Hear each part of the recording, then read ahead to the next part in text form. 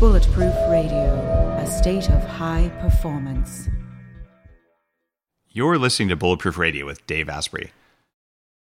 What if there was a way to feel younger for longer? Well, there is. Your body needs something called the NAD+ molecule to help you age well. When you're young, your body makes a lot of NAD+, and that helps you make energy, it helps you keep your DNA healthy, absorb nutrients well, and it protects your cells from stress. But once you hit about 30, your NAD+ levels start to drop. The good news is that longevity scientists have found some things that can help, like niacin, niacinamide, and Niagen. They help your body make more NAD+ even as you age. All three of these are in an amazing formula called Qualia NAD+. Check out Qualia NAD+ risk-free for up to 100 days at neurohacker.com/Dave15 to save an extra 15%. That's neurohacker.com/Dave15, Qualia NAD+. It's what I use. What if there was a way to level up your energy, get rid of stress, and take more control of your body? Welcome to Quantum Upgrade. This is a new technology that taps into quantum energy to help you feel amazing. Quantum Upgrade has a lot of different products that help protect you from EMF and help activate your body's natural healing abilities. You can expect better sleep, more resilience, less stress, and better blood flow. The cool thing about Quantum Upgrade is that the products are backed by a lot of heavy-duty scientific studies, and there's a new measurable upgrade. You can now use Quantum Upgrade to increase your consciousness levels between 1400 and 2200 on the Hawkins map of consciousness. If you don't know what that means, do some research because it's impressive, it's fun to learn about, and it's something that I've come to understand. Ready to try Quantum Upgrade? Visit quantumupgrade.io/Dave for a 7-day free trial. Today's cool fact of the day is that since 2,500 years ago, Hippocrates knew that food was medicine, but it wasn't until maybe the 18th century when French chemist Antoine Laurent Lavoisier, later known as the father of modern chemistry, provided the scientific foundation for the study of how the body metabolizes food to create energy.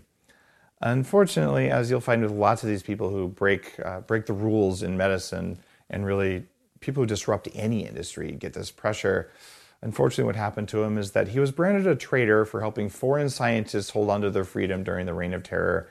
So he was convicted, and the judge said, this is a true fact, although he said it in French. So he said, the Republic has no need of scientists or chemists.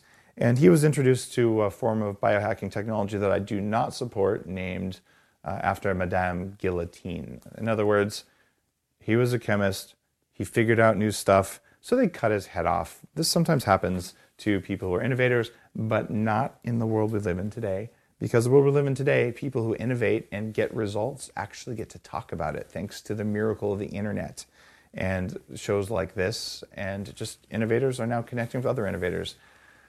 So in the case of Lavoisier, his colleagues lamented the loss by saying it took them only an instant to cut off his head, and 100 years might not suffice to reproduce its like. Everyone's talking about red light therapy beds, and for good reason. There's a company called ARRC LED that's building an entirely new class of LED devices. ARRC LED beds integrate proprietary scanning technology and frequency protocols to shape the delivery of 6 different wavelengths in dose-optimized photobiomodulation. Yes, that's a lot of words. What it is, though, is that photobiomodulation improves the underlying energetics of the cells in your body. And those changes can benefit nearly every tissue and organ and system in your body. You change your cells and you change your life. For more information, visit arrcled.com. Today's guest is none other than Ron Hunninghake. He's the chief medical officer at the Riordan Clinic. In 2011, he was named the Orthomolecular Doctor of the Year by the International Society for Orthomolecular Medicine. And in 2013, he was inducted into their Hall of Fame. He's spent his entire career doing self-care and encouraging patients to be in charge of themselves instead of their doctors. He's one of the world leaders in IV vitamin C therapy for cancer. He's personally supervised 60,000 vitamin C IV administrations. If you've been a long-time listener, you know I've used IV vitamin C extensively when I had fibromyalgia, chronic fatigue, Lyme disease, probably all precipitated by an environmental toxic mold exposure, and high mercury levels, and arthritis since I was 14, all the other crap that I've been through that I'm not dealing with right now. Vitamin C was a big part of this. If you don't know the word orthomolecular, this is a word that basically ties together nutrition and vitamins and health from a medical perspective. This is one of the words that came about before anti-aging or functional medicine. It's the root of some of those ways of thinking. The anti-aging research group that I've run for almost 15 years in Silicon Valley has been talking with orthomolecular practitioners for a long time. So this is sort of like, many different medical paths emerge from this line of thinking. So Dr. Ron, welcome to the show. It's really an honor to have you on. Thank you, Dave. Thank you so much. Did you like my description of orthomolecular medicine there? You might have a better definition. I'm so pleased because most people forget that was the mothership for much of what we call nutritional medicine these days. And Dr. Abram Hoffer was a good friend of Dr. Reardon, my boss, and Hoffer was the father of orthomolecular psychiatry. And most of the early work in nutrition was done by psychiatrists out of a concern for looking for the root causes of mental illness. And as we pursued that, then we came to understand that most chronic illnesses were related to nutritional factors that had gone awry. And then we also found out that just giving RDA doses of key nutrients was not enough in people who were chronically ill or where the effects of the environmental toxicity epidemic that's now going on. And so we use high doses of vitamin C as a detoxifier, along with, we're very big on vitamin D and magnesium. And lately I've been understanding from my good friend, Dr. Brownstein, iodine is an orthomolecular nutrient. So there are some of these key nutrients that unless you get the right dose, you don't get the effect that you need in order to get well, in a nutshell. A long time ago, when I was living in a house that had water damage in the bedroom, unbeknownst to me, and had Stachybotrys growing in it most likely, I was having all kinds of problems. And I went to my Western doctor, the Palo Alto Medical Foundation. I said, I feel like I've been poisoned. I don't know what's wrong, but my brain is not working. I put on 30 pounds in the last 2 months, and I didn't correlate my environment with that. And I had all kinds of pain and brain fog. And I said, the one thing that seems to help is vitamin C. And he looked at me and said, how much are you taking? And I said, I take 3 grams a day. And he looked at me and said, you have to stop. It could kill you. And I looked at him and I said, what about Linus Pauling, who I guess you could fairly say is one of the fathers of orthomolecular medicine? Yeah. Pauling took 90 grams a day for much of his life and won a couple Nobel Prizes along the way. And the doctor said, Linus who? And I looked at him and I said, you're fired. And I walked out of his office. I didn't know nearly as much as I know about biohacking. I just know I found something that worked, and it was clearly safe by any definition of safe. But here's a physician with a white lab coat and, MD and et cetera, at a well-respected place, feeding me, frankly, BS. Why the divide between Western medicine and something as simple as vitamin C? Like what happened? Why is there still this divisiveness? Well, medical doctors travel in herds, and there's like a pack safety illusion that exists in medicine that if we just all follow the crowd, everyone's going to be okay, and it'll be the way we do things. And so it's a kind of let's stick together. But the word vitamin itself is part of the problem, because vitamin implies a small amount of something in order to achieve a recommended daily allowance in order to prevent scurvy or some disease, which we now know that scurvy does not exist in isolation, that you really can't get scurvy unless you've got multiple nutrients deficient. And vitamin C just happens to be one of the key ones.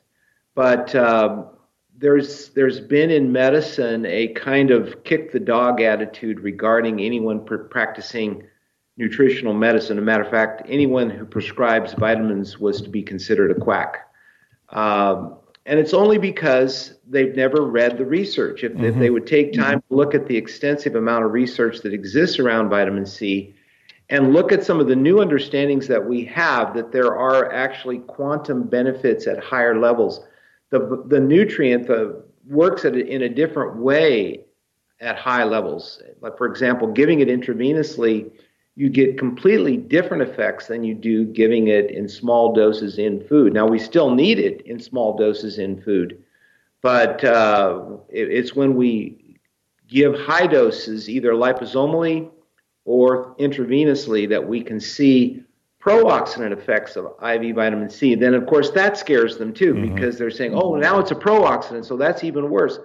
But actually, it's the proper use of these nutrients, the correct dose for the right condition in the right person. This is where the word orthomolecular really comes from, is it's a correct utilization of the substance in a way to result in better human functioning. Very, very well put.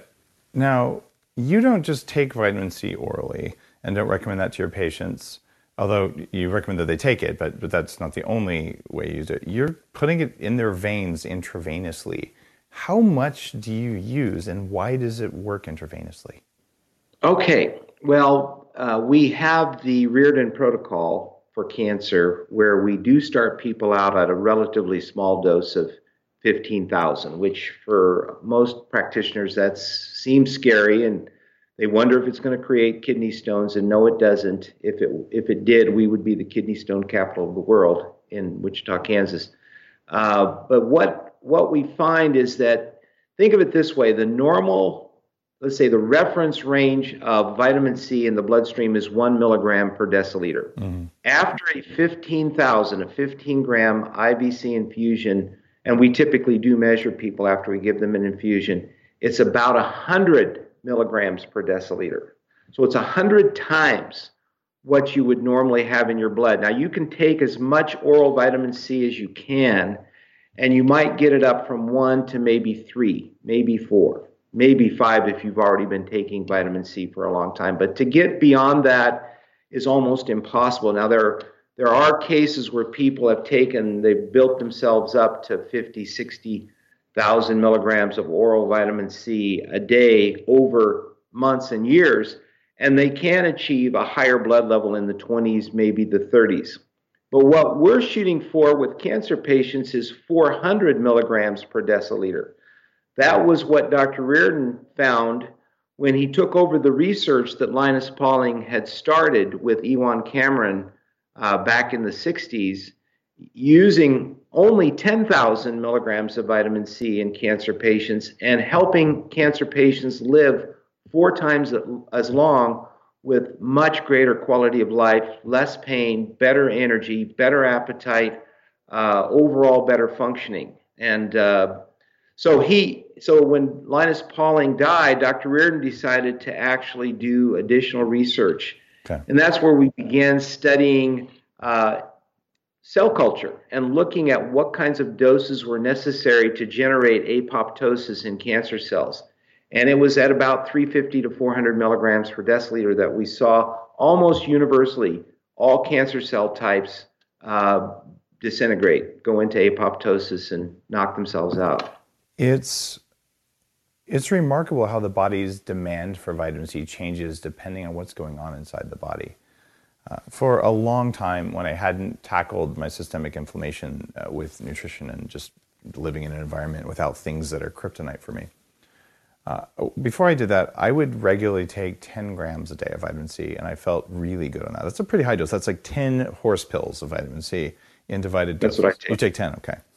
And I got a sinus infection, and I had just made a commitment to myself that I was not going to use antibiotics. I took antibiotics every month for more than 15 years for chronic strep and chronic sinusitis. That wrecks your mitochondria. It poisons them. It wrecks your gut bacteria. Like, it's just bad news. But hey, I was really sick, and also that's what the doctors told me would work, and I didn't know any better. If someone had only written all this stuff and I knew how to find it that long ago and found it to be credible, it would have really changed the progression of my life. So I went to a guy in Palo Alto who I don't think is practicing right now, otherwise I would drop his name. And I did 150 grams of vitamin C intravenously each day for 3 days and 100 grams orally. When you take too much vitamin C, you get disaster pants. So you know it's called bowel tolerance, right? At least people listening, now they know. You clearly know this because... Was it Robert Cathcart by any chance? Was it Bob Cathcart? Bob Cathcart was a friend, and he's a member of the anti-aging group called the Silicon Valley Health Institute, but it wasn't Cathcart. It was actually Tim Guilford. But I don't believe that... Oh, I know Tim. Tim's a good friend too, yeah. Both of them are excellent human beings and have contributed to my knowledge greatly. And so in fact, I met Tim's son at the American Academy of Anti-Aging Medicine last week, which was kind of cool. So I did do this. And interestingly, the reason I'm bringing this up is these are really big levels. Most people, like your eyes, be like 100 grams, like that's 100 pills worth of vitamin C in your veins. Number one, I didn't die.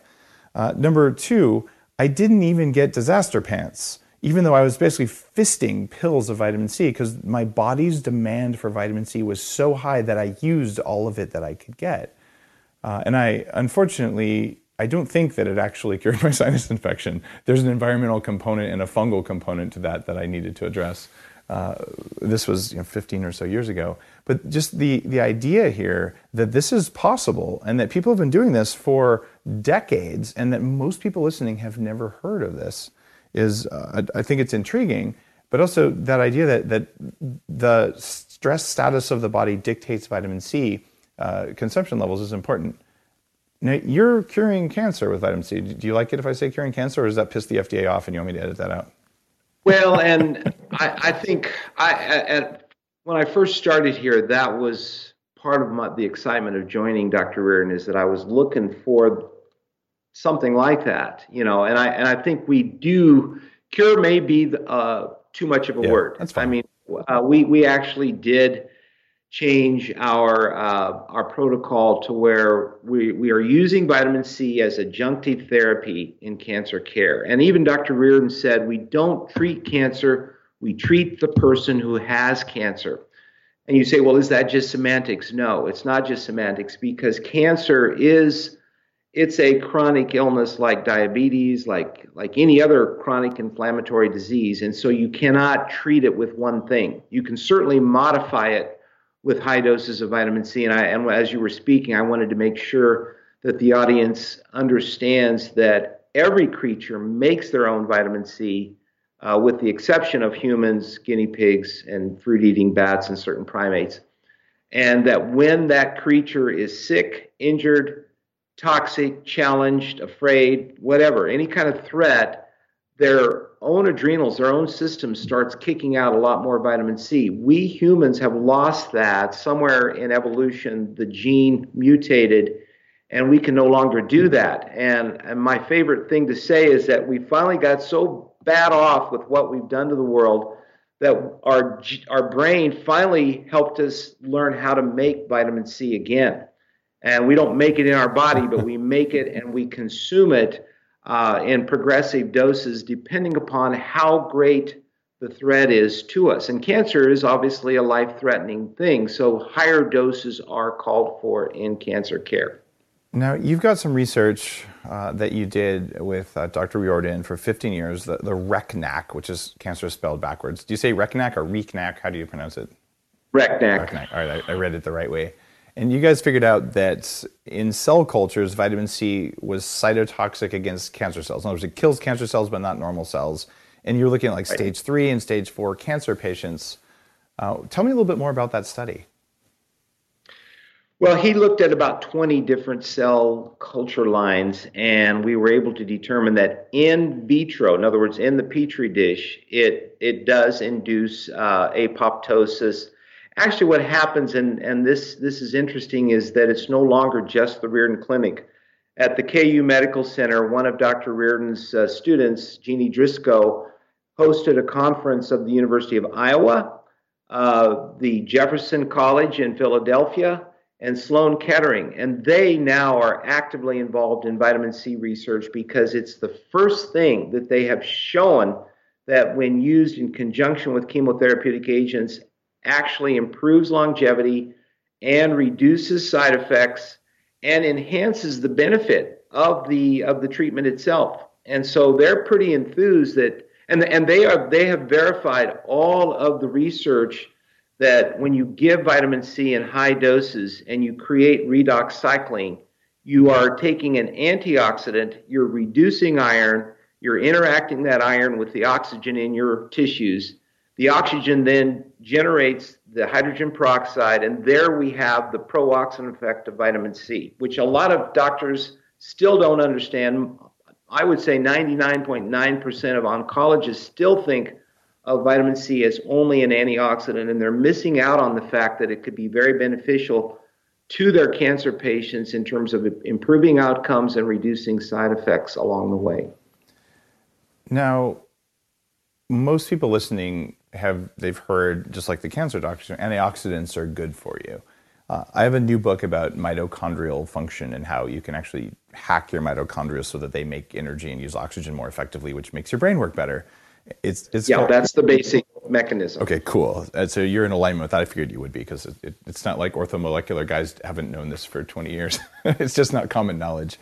And the book is called Headstrong.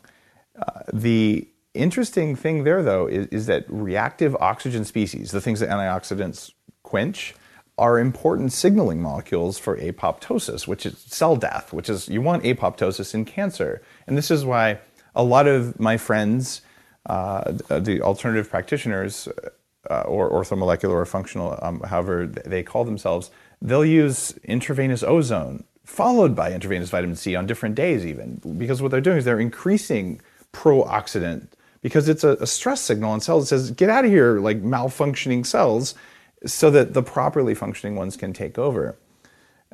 And there's also a case where you look at exercise, and people who take antioxidants when they exercise don't get the benefits of exercise. Like weightlifting with no inflammation afterwards equals you didn't lift weights because your body didn't get the signal to repair. How do you know when you're using vitamin C? And this is a question both for cancer patients and for just people listening who want to take vitamin C at the right amount. How do you know if you're taking enough vitamin C to be pro-oxidant and healthy, or enough to just screw up your exercise regimen? It seems like there's very different goals there. Yeah, and so we're talking about hormesis, and I don't know if you're familiar with that. Explain it for listeners for sure.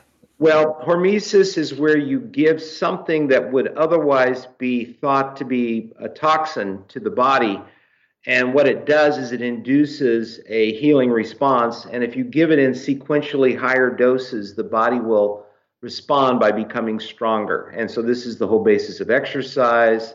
If you go out there and over-exercise too much too fast, you can hurt yourself. But if you gradually increase the challenge to your body, you can become more fit.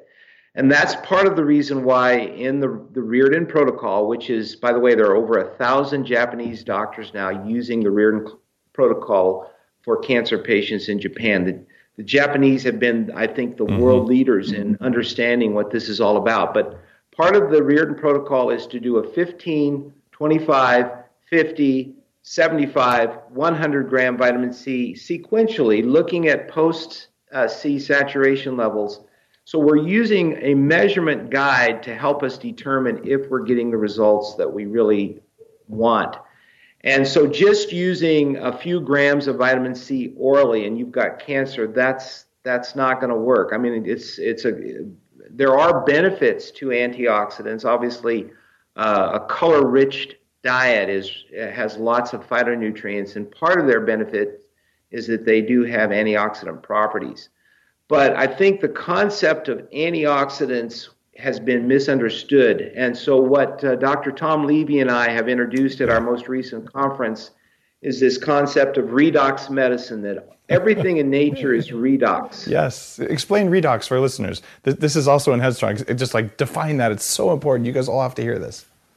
Yeah. Well, life is redox. Okay. So there's oxidation, there's reduction. So oxidation is when you lose, when molecules lose electrons and it causes dysfunction of some sort. Reduction is when, from some source such as vitamin C or good quality food, you are able to get electrons back in order to stabilize the molecule and to stabilize the structures that it's working within. But it's not like one or the other is good and the other one is bad. I mean, that's an improper concept. It's a cycling effect. And without that cycling effect, you don't get the health that you want. And so it was a big revelation to me when I understood that oxidation is a necessary signal. And as well as in your mitochondria, you've got to have oxidation. Otherwise, you have no energy. You have no ability to generate ATP. And so oxidation is just as important as reduction. And so just talking about antioxidants as if that's a good thing, that's half the equation. You've got to have this balance of flow, and the flow has got to be occurring at the right membrane, at the right place in the body, at the right time, in the right amounts. And so this is redox medicine. You can imagine that you're a battery, right? And batteries only do something when electrons come out the top and come around and go back in the bottom. Yep. Literally everything alive, plants and animals, has electrons coming in, sunlight, food, air, or you can add electrons with vitamin C, with ozone, or even with electrodes. Like I actually do that when I fly. Sometimes I stick electrodes on that, put electrons into my system, and then they leave you, right? They can go through earthing, through excreting CO2. Everything living is basically a constant flow of electrons. And like you said, redox, that is the ultimate thing for all kinds of life. So let's take that, now that people have got the concept of redox. What exactly does vitamin C doing that's different than, say, a ham sandwich? Like electrons come in that way. Well, and this is where I have to be thankful to Frank Schallenberger. I don't know if you've ever met Frank. He's quoted in my book, and he spoke at the anti-aging group. In fact, his work on mitochondrial insufficiency is a core thesis. So yes, Schallenberger, all of you should know his name, by the way. So go ahead. Right. And so as I was beginning to understand, exactly how vitamin C works, it became clear to me that we were generating a free radical, hydrogen peroxide. And I thought, oh my gosh, how does the free radical itself help cancer patients? And then I got interested in cancer as a mitochondrial disease, how most of the chronic illnesses that we have nowadays are mitochondrial diseases. And so once I understood that this, when Frank told me NAD to NADH, you need oxidants in order to get that reaction to occur, that then will increase your production of ATP, and then ATP can help you generate intracellular antioxidants, which you need to kind of, shall we say, shepherd the fire. The mitochondria is a fire within your cells, and you have to have something that shepherds that fire. Well, that's the antioxidants that your body generally increases. But if you have disruption of the mitochondria and you're unable to generate ATP and you're unable to generate intracellular antioxidants, then the whole cellular structure starts to regress. And one of the theories of cancer is that we've taken the eukaryotic cell and we've regressed it back to a prokaryotic cell. Instead of explain those terms. Those are super important terms. I think some listeners might not remember their biochemistry. So anyway, a eukaryotic cell can make from one molecule of glucose 38 ATPs, but a yeast cell, which is a prokaryotic cell, it can take glucose and only make 2 ATPs through fermentation. And so what we've done is we've taken anaerobic metabolism and we've taken it back in terms of the cell. As a matter of fact, some people refer to cancer cells as the selfish cell. They're trying to survive in an environment of inflammation and injury and toxicity.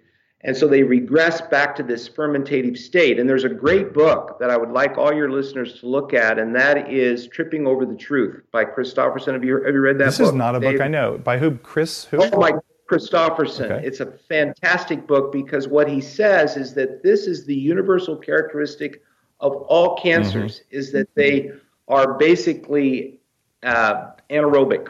They're anaerobic. And Warburg discovered this. Dr. Warburg discovered this, and this is the Achilles heel where we need to be attacking cancer. The genetic theory, the genetic mutation theory is failing, and we know that now that we have been able to sequence the genomes of so many cancer cells. You can have 10 lung cancer patients, and they have 10 completely different genomes that these cells are working with. So this idea of finding the mutation that we can attack with a chemotherapeutic agent is losing ground very rapidly.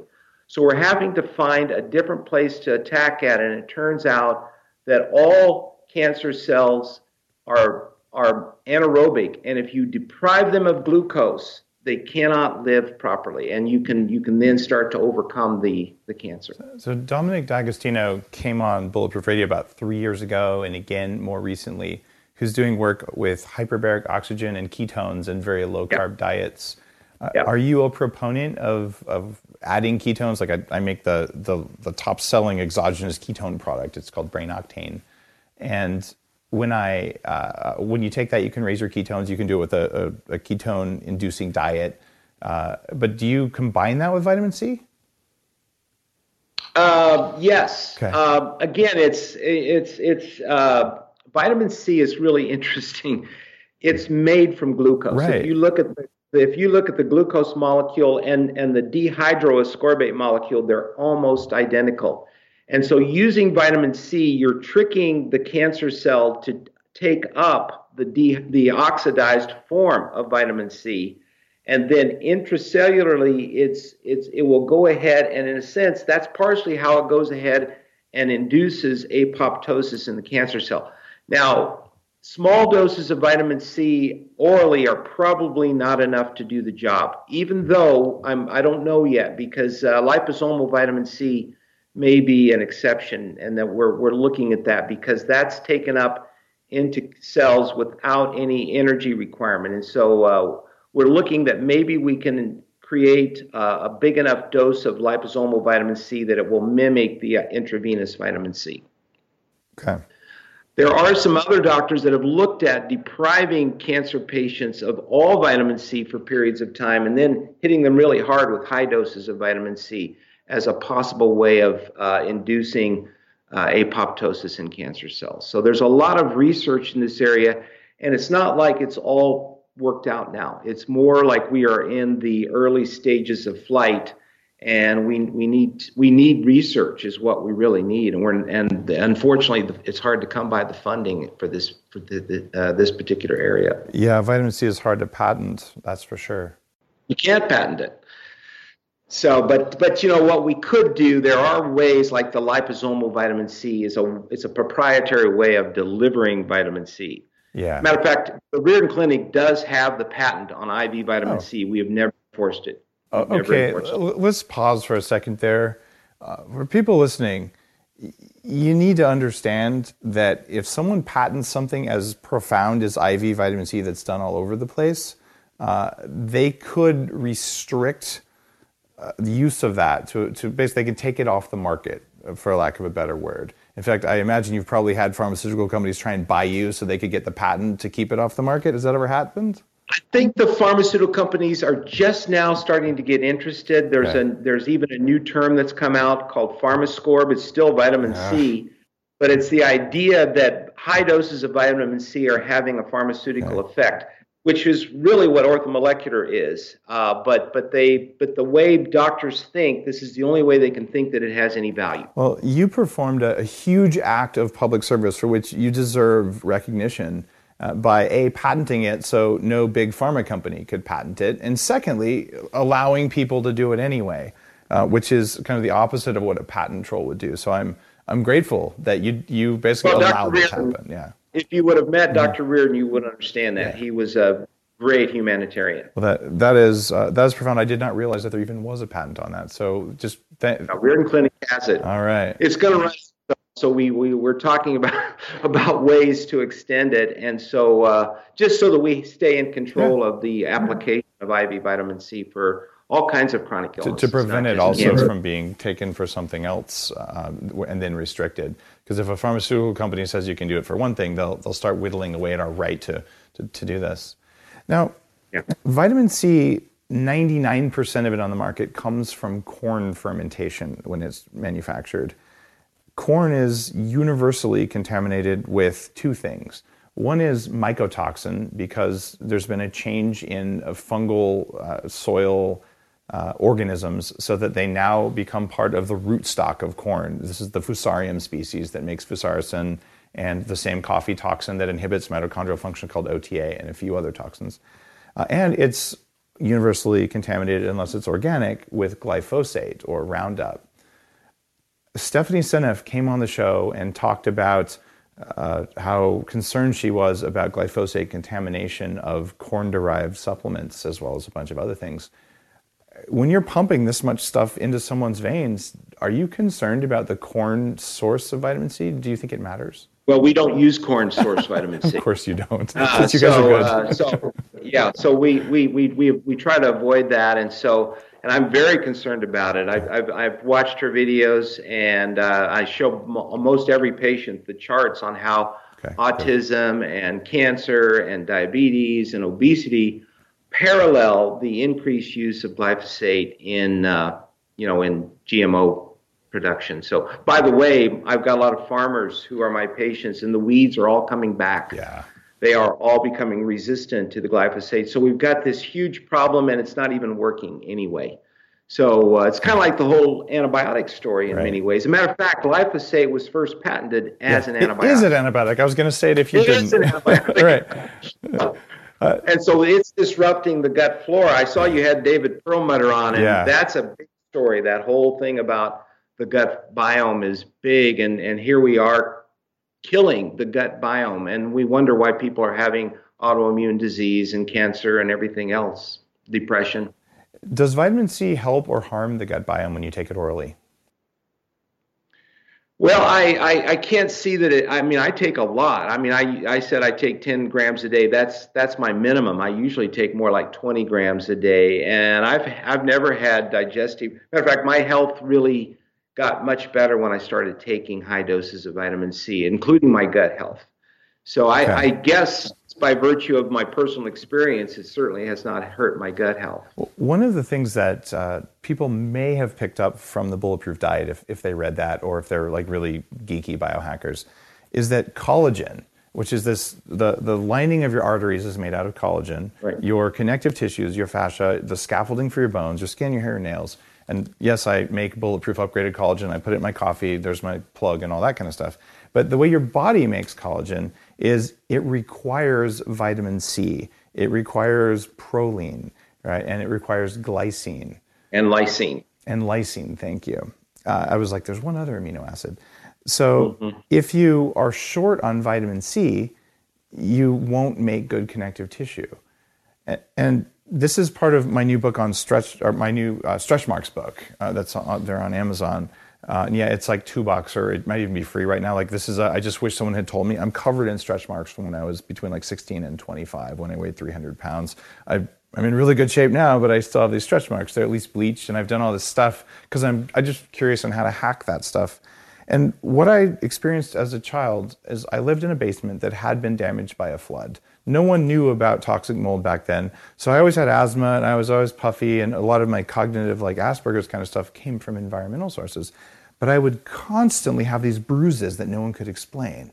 And I would get scurvy. There you go. You were scurvy. I had scurvy, nosebleeds 10 times a day, another sign of scurvy. And it's not like I didn't eat vegetables and stuff like that. What was going on is that my liver was like, give me every ounce of vitamin C possible to make glutathione, because vitamin C is required for glutathione. By the way, yes, I manufacture a glutathione supplement for a reason, but the glutathione was soaking it all up. So my body was, in order to save my brain as best it could from the toxins in my environment, it was taking my vitamin C instead of making healthy skin without stretch marks, instead of making healthy arteries that wouldn't leak blood, it was saying preferentially give it to the liver. This is one of the things that no one talks about with vitamin C that I think is fundamental. And this is why I'm like, at least take a gram a day, because you're probably getting more toxins than Mother Nature intended, even if you live a allegedly clean life. You know Dr. Tom Levy, don't you? He's a great guy, another supporter of the nonprofit. He says that all inflammation is localized scurvy. Wow, that's a hardcore perspective. I didn't know that I think it's all redox problems and mitochondrial insufficiency. Well, what he, and we sometime we can talk further, but vitamin C is the most friendly electron donor, and it fits in. It's the ultimate antitoxin. Let's just put it that way. Okay, I would buy that. Not the only one. It's not the only one, but it's, as far as reaching different parts of the body, there are other more powerful antioxidants, but as far as an antitoxin goes, nothing is better than vitamin C. I hear you there, and I think there's a lot of strength to the vitamin C story, and I don't take it after I work out. I don't take it before I work out. I don't usually take it if I'm doing ozone therapy, which frankly saved my brain. But I believe as a regular preventative, it's super valuable. And also when I fly, I take a lot more. Like when I'm on a business trip, I'll triple or quadruple my dose because the biological stress and the toxin exposure is higher. So this is something you don't take the same amount every day like a robot. Radiation exposure when you're in the plane. Yeah. Big point there. In fact, we're talking about the trip to Mars. Really, what they've left out is the whole vitamin C story, because they're worried about what's going to happen to the astronauts when they're exposed in space to that long of a period of vitamin C. In fact, the whole redox story is missing there. And Peter Diamandis and I have become friends. He's one of the guys, in fact, he's the guy who created SpaceX, created the X Prize, which led to SpaceX. And one of the most remarkable humans I know, also a Harvard-trained physician. And I've had a chance to a couple times mention, hey, Peter, like, what about this flow of electrons? Like, where are we getting light, which is part of this, to make vitamin D? So hacking the environment for our astronauts to go to Mars, I don't think that nearly enough work has been done. They kind of treat them like little robots. And like I said, more vitamin C, more environmental things would just be so important. How much vitamin C should an astronaut take? I don't know. Dr. Yanagasawa, who's the head of the Japanese contingent, spoke on radiation sickness at our conference, and there's no question that a high dose vitamin C will alleviate it. So I don't know what the dose is. It depends on the radiation exposure, I assume. You know, the other thing, since we're talking about radiation and space flight and all the stuff I didn't think we'd talk about, given that you're an orthomolecular physician, but that's why I love Bulletproof Radio. I love being able to chat with smart people. When I interviewed Dr. Veach, a guy who studied with Hans Krebs and has for 40 years been looking at ketone research, he was talking about the anti-radiation effects of ketones. So I always do some brain octane before I fly. I do have vitamin C. I have astaxanthin and other things like that because it's important. If I fly, I'm traveling about 125 days a year. I fly at least 100 times a year. I'm planning to live to 180 plus. So I better be proactively managing that stuff rather than letting it accumulate and then trying to dig myself out of a hole. Right. By the way, how old are you? 65. All right. You look, for people on the YouTube channel, go to bulletproof.com/YouTube. I think it'll take you right to our YouTube channel. And you can see, like, you are a very healthy looking 65-year-old. I try to practice what I preach. Well, let's just put it that way. Seems like it's working. You know, your hair's a little gray. Hey, so is mine. It's been gray since I was 20. Mine was gray in my 20s, so I missed that boat. Yeah, mine turned gray in my 20s too. That's probably hydrogen peroxide related, we think. I have stretch marks too, so I'm with you on that. So yeah. Do you have a history of obesity? About 20, 30 pounds over. Okay. I used to get up to about 210, and I'm now 178 in that range. So you're managing it well. And this is something I would just encourage people. I'm going to anger a few of the many physicians who listen to this. If you go into your functional medicine, or heck, even your Western medicine doctor's office, and your doctor is substantially overweight and looks unhealthy, I believe that the ethical and the thing to do is not to fire them for looking unhealthy, because that's ridiculous, but to look at the doctor and say, doctor, it doesn't look like what you're doing is working for you. Can you tell me why it's not working and what you're doing about it? Because that's going to help me decide whether I'm going to allow you to let you help me. And it's if you do that respectfully, if you fat shame your doctor, I hope that they stick you with a needle full of something that hurts and they kick you out, because that's not cool. But you really should have the conversation that's like, look, if what you're telling me to do works, you should look good. Not like a model, but just healthy. And especially, you look at a 60-plus-year-old doctor and they look like they're 85, don't do what they're doing. So. No, that's true. That's been my motto all along. So okay. We gotta walk the walk. All right. Why did humans lose the ability to make vitamin C? Well, supposedly the environment at that time was lush with a lot of vitamin C containing foods. And the spider monkey living in its natural environment will consume the equivalent of 7,000 milligrams a day of vitamin C containing food. And so the theory is, if you go back, let's see, there's a book called The Healing Factor, The Healing Factor, which you can get online free. And he covers that. And he thinks what happens is it was just trying to reduce the biochemical burden on the kidney because it was made in the kidney. And so now Linus Pauling says because of that, our brains became a lot more adaptive. We had to grow our brains because we could not adapt to the environment just by making more vitamin C. And we have now outgrown our brain's ability to adapt. And so we need to make the vitamin C externally and take it in higher amounts in order to survive the world that we have created. That makes good sense to me. I have two more kind of cancer-related questions for you. Three more. Okay. All right. Let's go with the first one that's most broadly applicable for listeners. If someone doesn't want to get cancer, that would be everyone listening, I believe. What is the right approach to vitamin C? Like how much and how often? Just kind of the prophylactic dose. Well, I'll just use an example. Dr. Yanagasawa, once again in Tokyo, he's one of 9 children. All of them have gotten cancer. He gets an IV vitamin C once a week, every week. Wow. And he's going on, like, I've known him for over 5 years now.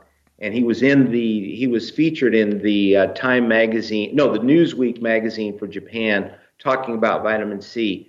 And so he's been able to prevent cancer in his body by using the high dose vitamin C like that once a week. And then I think he takes some orally as well, but that's his mainstay. I don't think everyone's going to be able to take IV vitamin C, and it costs $100. And I don't take. It's $150 minimum per dose. I don't take it every week. But I do think this is where you can use it in conjunction with all the health strategies that we now have in terms of that you feature in your books and stuff, and that we try to promote here at the Reardon Clinic. And so, but periodic use of IV vitamin C when you're sick is probably a good idea. So just when you're sick, not like a couple grams a day. That's why people will normally shell out the dollars, is when they're not feeling good, they'll come and do IV vitamin C. Lipo-C is very good because you get 100% absorption, no irritation to the gut. So, but I use vitamin C powder as well. So I think there's no one really knows what the actual preventive dose is. I have some concerns about the liposomal vitamin C just because you're getting so much omega-6. If you want to take 10 grams of liposomal vitamin C, you're going to get a lot of the fats that can oxidize. So there's like a dose limit that's driven by the amount of fat you can take from the type. You're talking about the phospholipids? Yeah, because if you take too many of those phospholipids, it actually disrupts cell membrane integrity. So like you can get a couple grams of liposomal vitamin C or glutathione, like the kind of stuff that I do. But when you want to go above that, you start like getting too many phospholipids and you mismatch the ratios. You come across anything like that? I don't know. I was just thinking it was phosphatidylcholine, and I wasn't aware that phosphatidylcholine would cause a mismatch in the cell membrane. But I'll look into that. Thank you. And the reference there is some guys who wrote a book called the Detox Protocol, with a lot of reference about 2 X's in it about the ratio of different lipids in the cell membranes for optimal mitochondrial function. And so it turns out you take too much omega-6, even in the form of phospholipids, especially some of the stuff that's actually sold as a supplement, like the GPC form. Sometimes that does unintended things that aren't good in the long term, especially for people with toxins. So we're getting pretty geeky there, but still, some people appreciate it. Other people are going, what the hell did these guys just say? So just pretend you didn't hear the last minute if you're not that geeky. Now, the next question is, my friend Hal Elrod, author of Miracle Morning, has a form of very aggressive leukemia that strikes young men. He's been very public about this, which is why I can talk about it. And I believe he is going to a clinic that offers IV vitamin C. The question for you is, does vitamin C work better or worse for leukemia versus other kinds of cancer? Or is it pretty much, if it's cancer, it kills it? It's not that cut and dried. We did have an oncologist that spent about 2 years here who did see the value of vitamin C, and he went back to Korea, and I think he's still giving high dose vitamin C for myelogenous leukemia, but he really wanted big doses, like 75 to 100 grams every day continuously. I actually don't know we haven't seen a lot of leukemia patients here, so I can't really answer from an experiential point of view. I know that he was big into it and thought it was beneficial.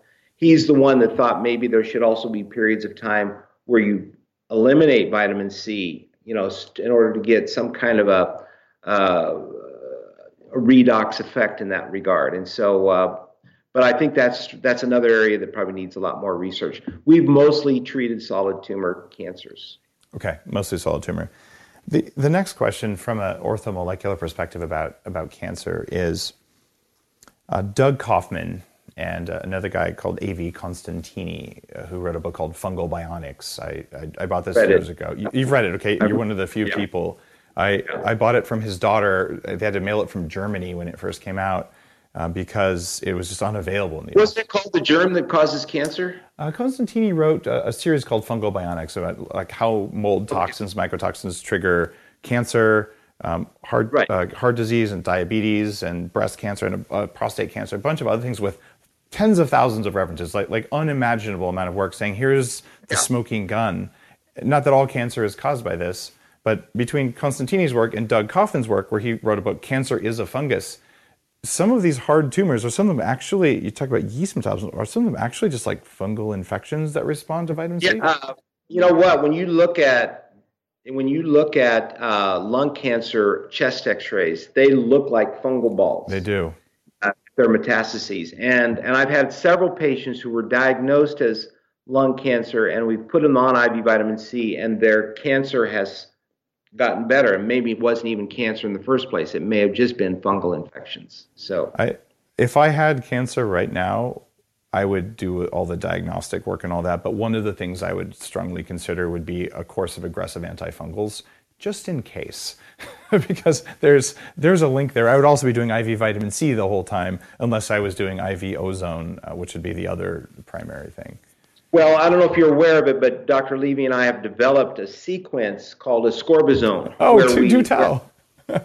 Where we do ultraviolet blood irradiation with ozone in the morning, and then in the afternoon we do IV vitamin C, and then after that we do IV glutathione. So we're using it mostly with Lyme disease patients, but I think it could be applicable to any chronic illness. So it's early stage using this sequence of redox bombardments to try to help reset the body. Wow. I am truly blown away. That sequence sounds like the right thing to do.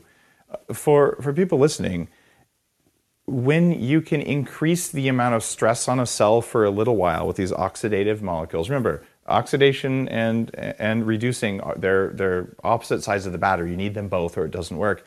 It's like intermittent fasting or high intensity training, but it's on a cellular level. So the ones who can't hang, they die. And the ones who can't hang, those are the cancer cells. Those are the pre-cancer cells. And then when you bring all these amazing antioxidants in, like the glutathione, like the vitamin C, well, what happens then is the ones who got weak become stronger. So this is classical hormesis. What doesn't kill me makes me stronger. And that's a brilliant therapy, man. If I was dealing with some chronic stuff right now, I would be signing up for that because on its face, it looks like it should work. And the other thing that we do with the IV vitamin C, we try to get them up to 75 grams. We do the first half fast, which is more of a pro-oxidant effect. Second half slow, which is more of the antioxidant. So we're kind of getting that up and down redoxing in order to get the body to heal. So that leads to a question. People are now listening to this going, I don't have cancer, but should I get an IV vitamin C once a month prophylactically because it's probably good for me? What do you think?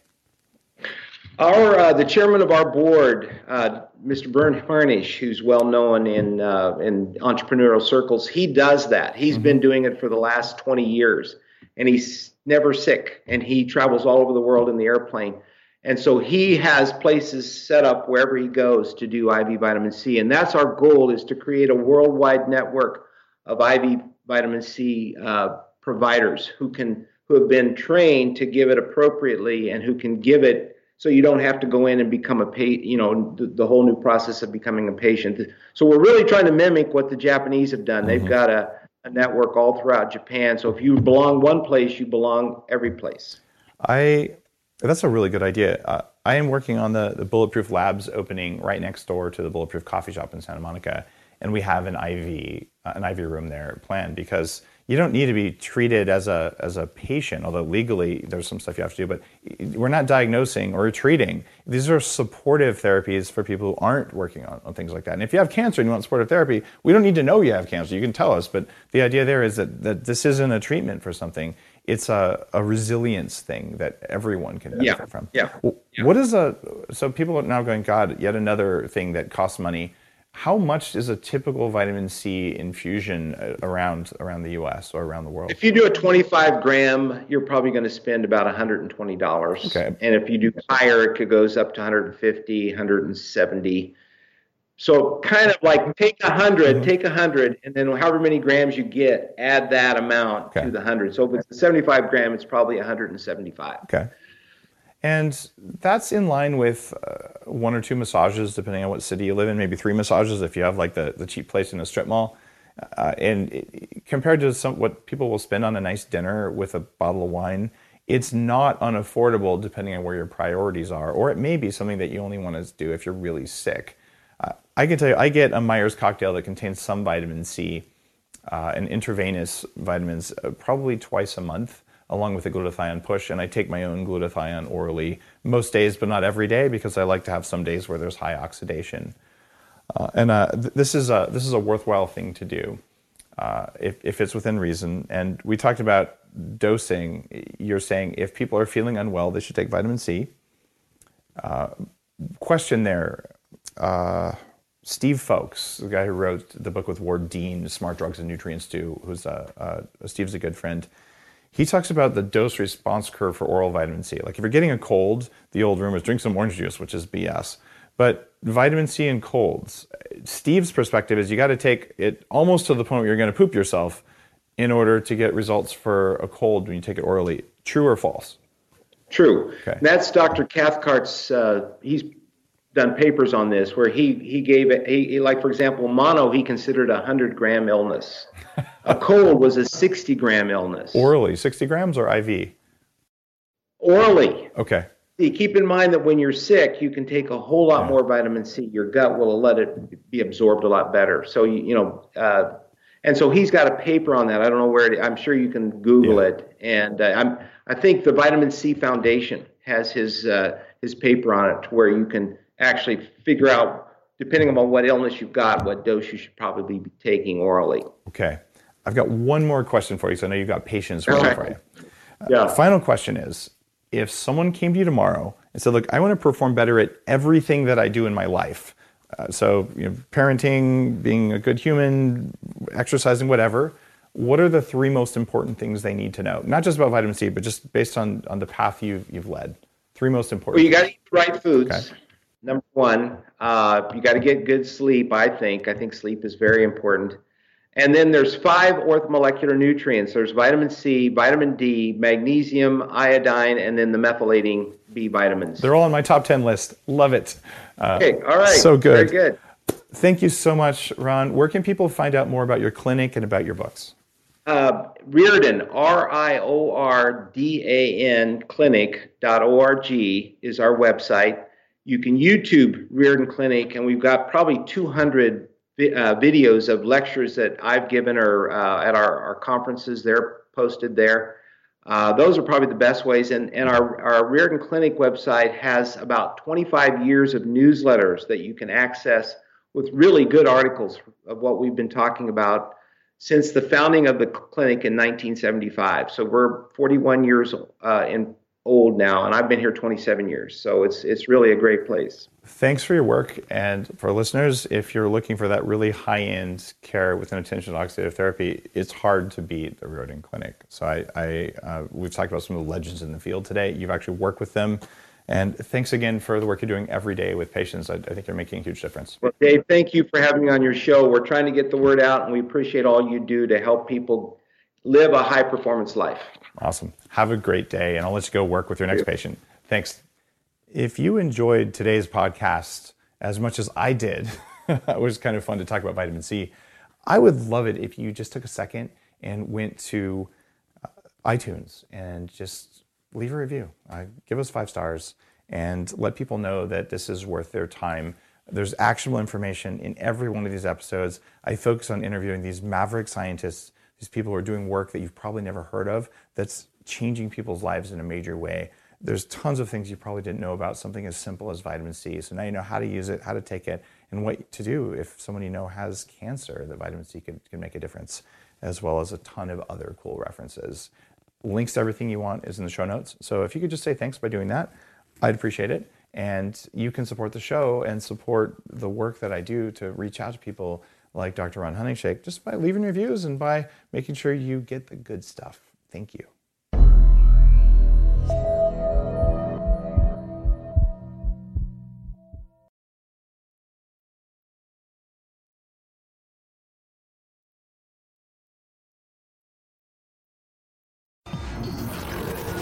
The Human Upgrade, formerly Bulletproof Radio, was created and is hosted by Dave Asprey.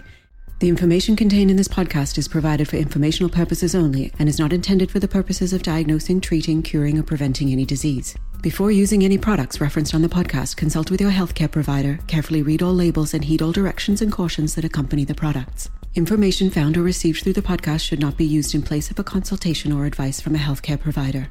If you suspect you have a medical problem or should you have any healthcare questions, please promptly call or see your healthcare provider. This podcast, including Dave Asprey and the producers, disclaim responsibility for any possible adverse effects from the use of information contained herein. Opinions of guests are their own, and this podcast does not endorse or accept responsibility for statements made by guests. This podcast does not make any representations or warranties about guest qualifications or credibility. This podcast may contain paid endorsements and advertisements for products or services. Individuals on this podcast may have a direct or indirect financial interest in products or services referred to herein. This podcast is owned by Bulletproof Media.